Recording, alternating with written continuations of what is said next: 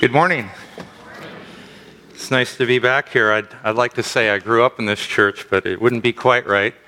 However, we have been here since the turn of the century. And Norm and I were part of the church planting efforts of Santa Barbara in Ojai. And then that church blossomed in Ventura, so we're now residing there. And we're a growing family, or young families with children, and are delighted to see what God is doing there. If you're ever in Ventura at 4 o'clock on Sundays, I'd really encourage you to come join us. I am presently going through the Lord's Prayer with our congregation, and this is like week 5. So we're cutting it up into a bunch of pieces.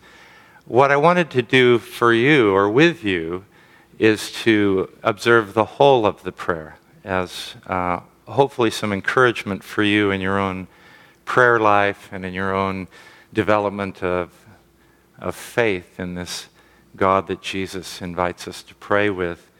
So would you join me for a brief prayer? Lord, we are grateful for the instruction that is recorded in Matthew and Luke, which your disciples ask you to teach them about. And we ask that we might have the same desire to learn and to grow in our understanding of you as our Father and the access that we have to you through Jesus. And we pray that you would encourage us, that you would teach us, and that you would kindle our hearts together as we listen. We ask it in Jesus' name. Amen.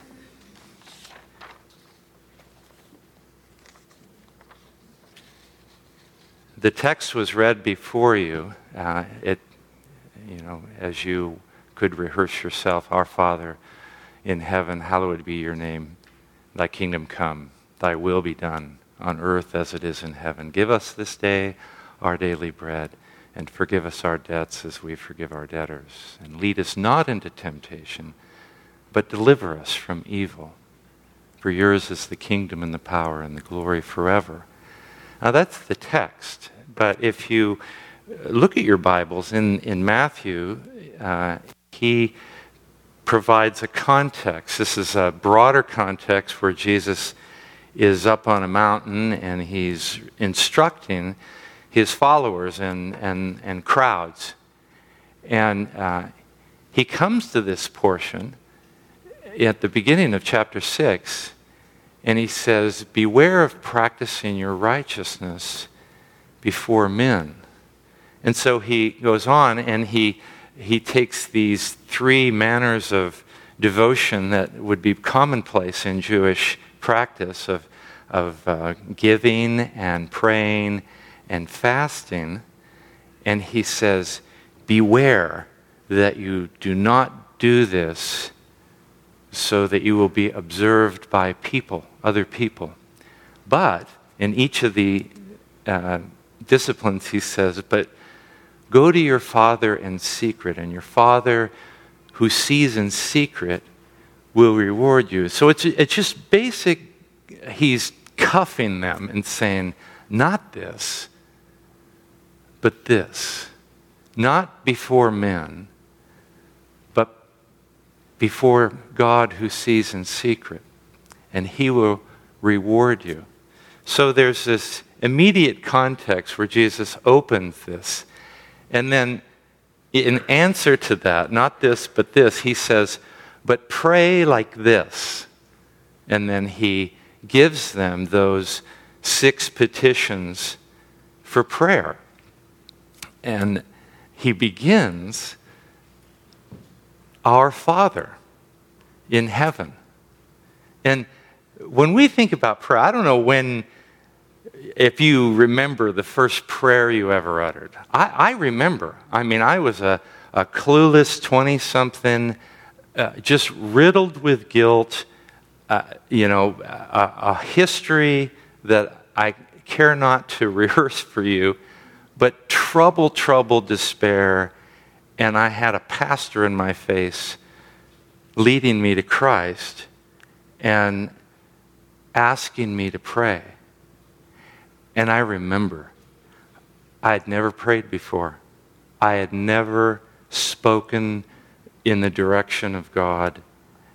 And I remember just blubbering out everything I could think of that was wrong with me and what I wanted to change. And I remember it was pretty edgy, but nobody stopped me. But Jesus tells us to pray in this way. He says, Our Father. And it's really important for you and I at the very beginning to understand what our relationship with God is in prayer.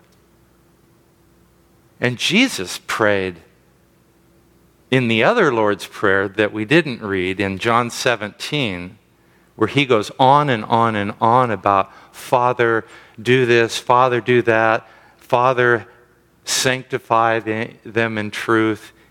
Read that sometime. That's a Lord's Prayer too. But it's this relational dynamic with Jesus speaking to God as Father.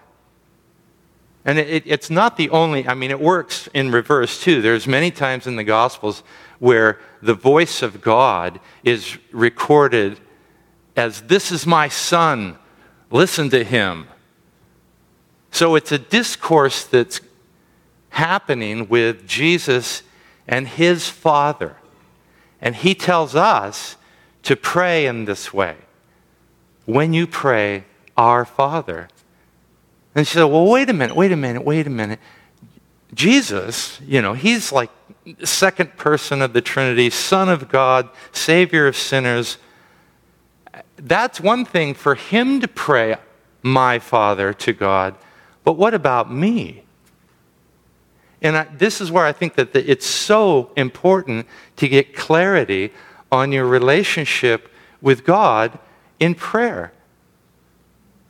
He is our Father. And our relationship to him in Scripture is viewed as that of adoption. We are children of God through faith. And that is not of ourselves. It is the gift of God. We are made heirs of Christ's righteousness. We are robed in the purity and the righteousness of Christ. We are loved as dear children. And we're given an inheritance of the kingdom. That we will be co-heirs with Jesus. And so when we come to this approach to prayer, we need to reckon with this issue of sonship. This is our privilege. We are given access to God Almighty through this inheritance that's been given to us, this adoption as children. And with the adoption, not just the inheritance, but there's a pledge. There's a pledge of the Spirit that each and every believer in Jesus is endowed with and incorporated into the sphere of the Holy Spirit. We have that. And in Paul's writings, he will refer to the Holy Spirit, and particularly in our prayers. Like I told you, I didn't know how to pray to a God that I was just being introduced to. Well, that's not untrue of you either. Even, I don't know how old you may be in Christ, but Paul tells us that because of our infirmities, because of the fall, our infirmities personally, we know not how to pray as we ought. Romans 8:26. But he says, but the Holy Spirit, who knows what the will of God is, prays accordingly with groanings too deep for words. He gets what's going on. He knows what the will of God is. He knows what we're struggling with, and he gets through. So there's that inheritance, there's that pledge, and then there, as sons and daughters, we're bound into a family. And so the expectation is that family members will have our Father's interest in mind. Our Father's interest will be his or her cause. And because we're engrafted into a family, it matters how we tend and care for those in the family that we belong to. So there's all this that goes along with our relationship with God, our status before God, that we enter into prayer through. And it's a wonderful gift, this prayer that Jesus gives us, because it frees us from having to know how to utter the perfect prayer, getting all the diction, getting all the words right, getting all the meter in place. He receives our prayer because we are his children. So it frees us from having to speak in these and thous and religious language. These edgy, blurted prayers are not illegal. We pray out of who we are, and God hears us in that prayer. It's also a gift because it reveals the heart of God for the world. Well, there are two portions of this. You recognize there's 6 pieces in the Lord's Prayer. 3 of them are Godward. Thy name be, hallowed. Thy kingdom come, thy will be done. And then there's 3 others that follow on the heels of that. Give us our daily bread, forgive us our sins, and deliver us from the evil one. When we hear that word us, that should remind us that we're not alone in this prayer, but this is a family arrangement. And God calls us into this.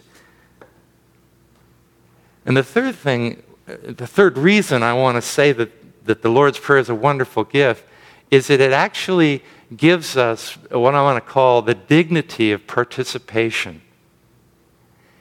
Jesus invites us in to pray as he prayed, that God's name would be hallowed, that God's kingdom would come, that God's will would be done.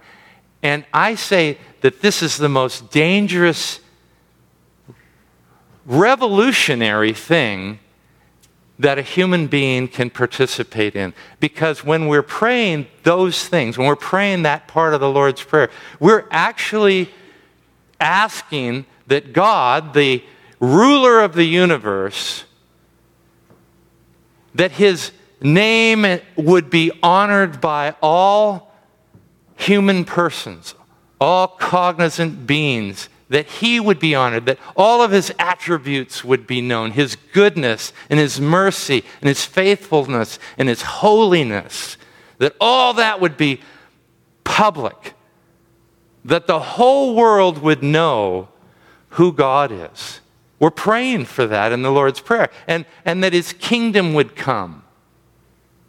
We pray for that all the time. We recognize, I'm sure Kyle preaches on this every week. He will note something about the nature of the kingdom or the work of the kingdom or the hope of the kingdom or the already nature of the kingdom, that it's live, that it's happening in our lives, it's happening in our community. God is gathering his people. Or we long for the coming, the eschatological coming of Christ's kingdom, where he comes and he sums up all things again.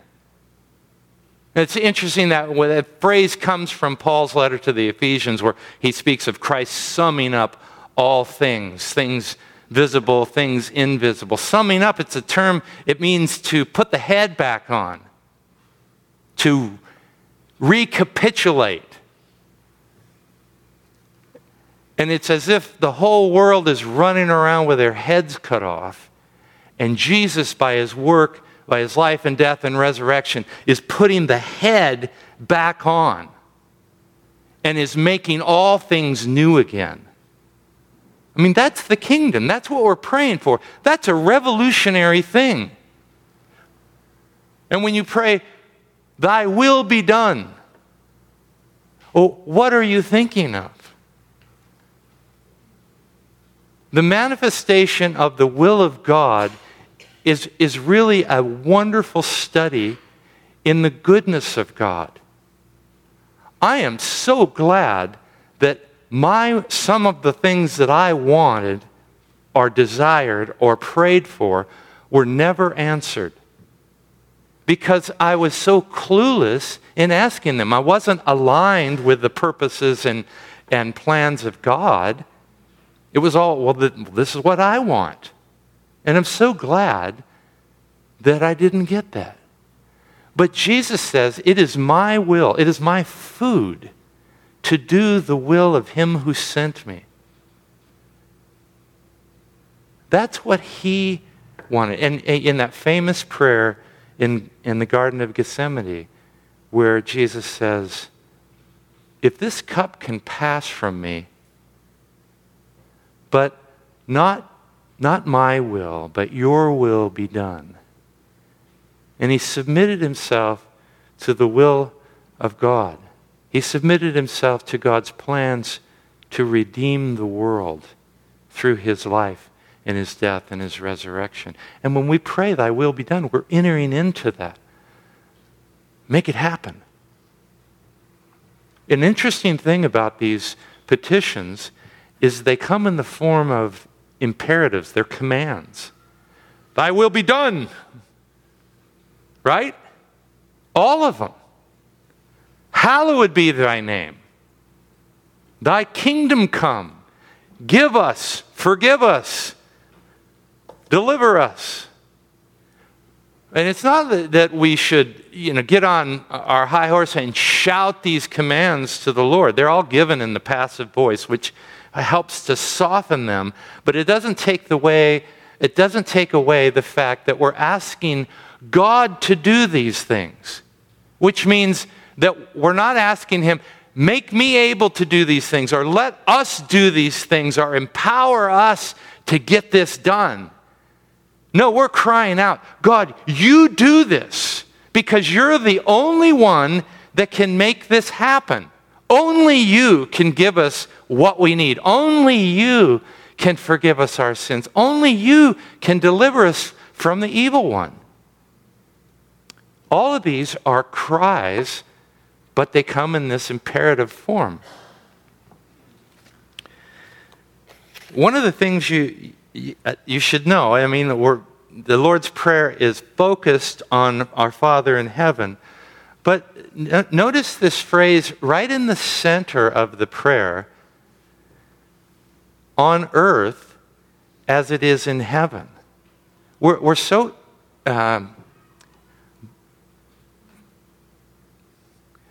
it's so easy for us to think of prayer as something out there in the ether, or that God is in heaven, and that means a long ways away.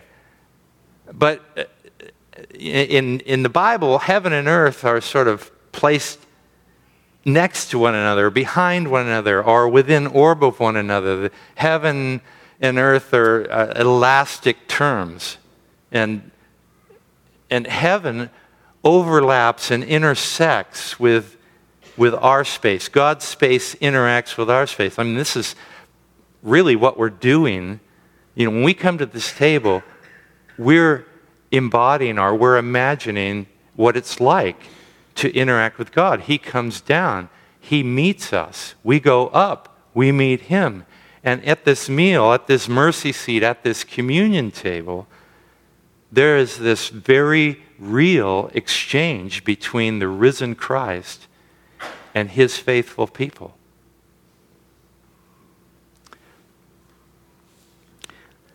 when we pray on heaven as it is on earth, that encompasses everything.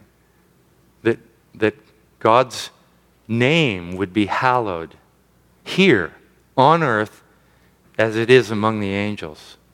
And that God's kingdom would come here on earth. It would be manifest.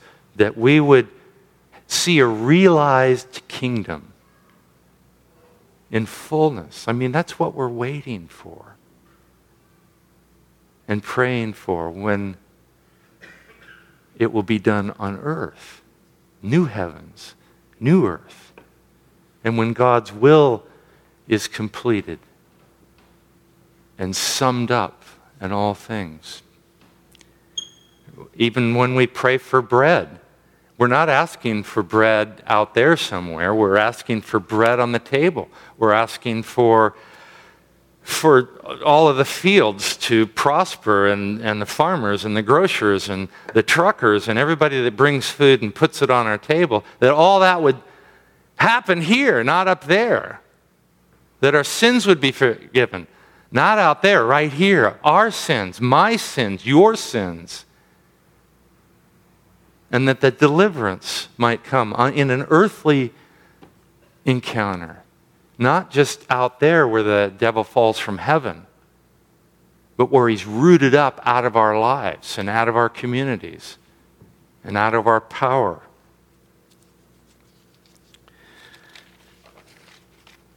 You know, I'm lousy at keeping time. Can somebody tell me how much time or when I should stop? Okay, it says 10:55. What does that mean?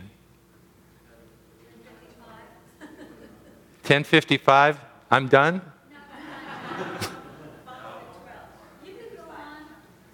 How many minutes, Tawny? 12 minutes. Excellent. Okay.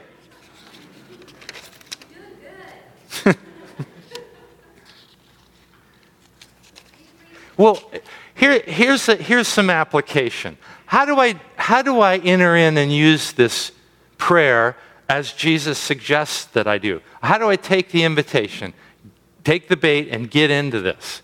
Well, think about this. When you think about God's name being hallowed, I mean, you probably have this massive download of all these attributes of God, his natural attributes, his immensity, his aseity, his omnipotence. All that stuff might come to mind. Or all of the character attributes that you know God by. Him being merciful and gracious and good and faithful. All those things come to mind. Well, here's my suggestion. We take those things that we know about God and we pray them back. Not pay them back. We pray them back. We develop prayers around, oh, holy God, make yourself known among us. Purify for yourself a people that are desirous of you. Or, oh, merciful God, like we do this in communion all the time. Oh, merciful God, forgive us our sins. Or, sovereign Lord, rule over the chaos that we see in the political spheres of our country. You know, it's right that we offer prayers like that. I heard prayers like that when Ed was praying earlier. You know, but we reference those prayers with this God who manifests himself with this character. Or even like the revelatory acts or the redemptive acts. Incarnate Christ, come to us. We prayed that through song. Gather to us, kindle to us, nurture us in the hope that you have set out for us in eternity.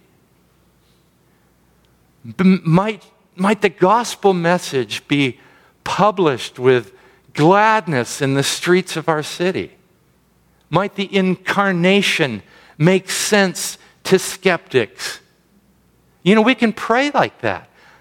We're limited in our human fallenness and inability to change the world, but God is not. And Jesus invites us into this prayer so that we might participate in the reformation of all things, that we might participate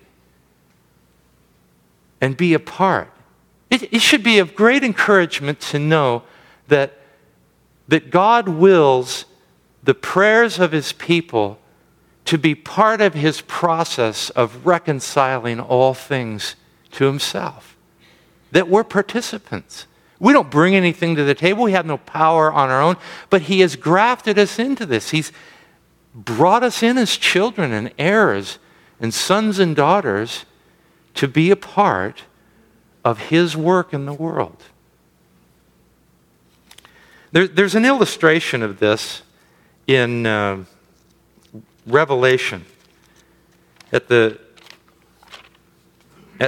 center of this throne is a picture of Jesus sitting.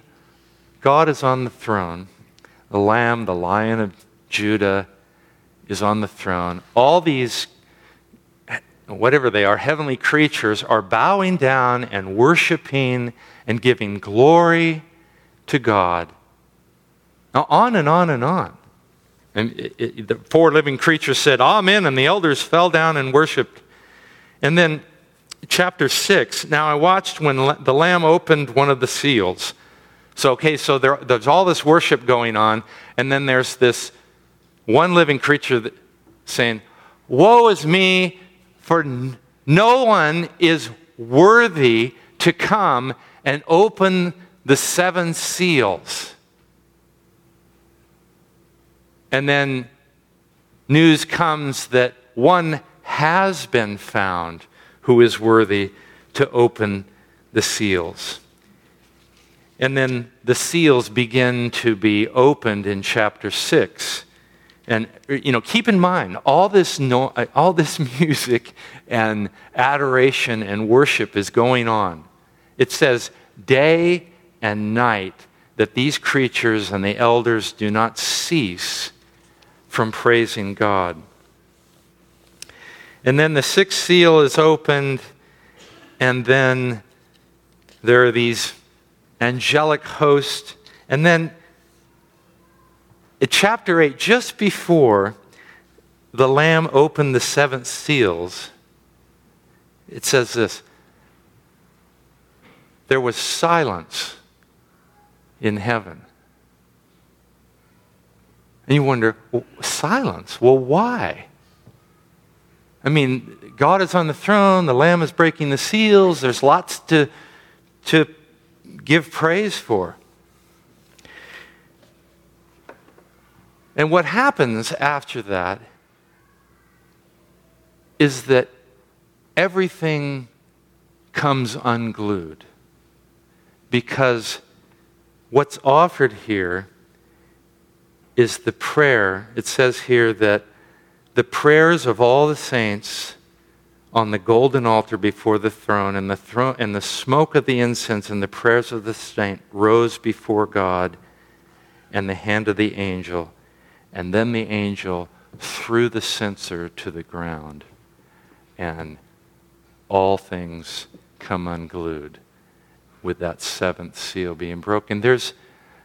My point is simply this: the prayers of the saints, that is, you and I, all the believers in Jesus Christ, gathered together, the prayers of the saints are being heard. And you and I have no power to affect the change of the world or the change of history on our own, but we can pray, and we can participate in the prayers of the saints and in the purposes of God, and have that glorious privilege of knowing that we belong to this King and Lord. So that's my application. Pray back the character attributes of God. Pray back the redemptive actions of God. And watch God do what only God can do. Lord, we thank you for this prayer, and we ask that you would give us encouragement to pray it and to participate as you would order. We ask it in Jesus' name. Amen.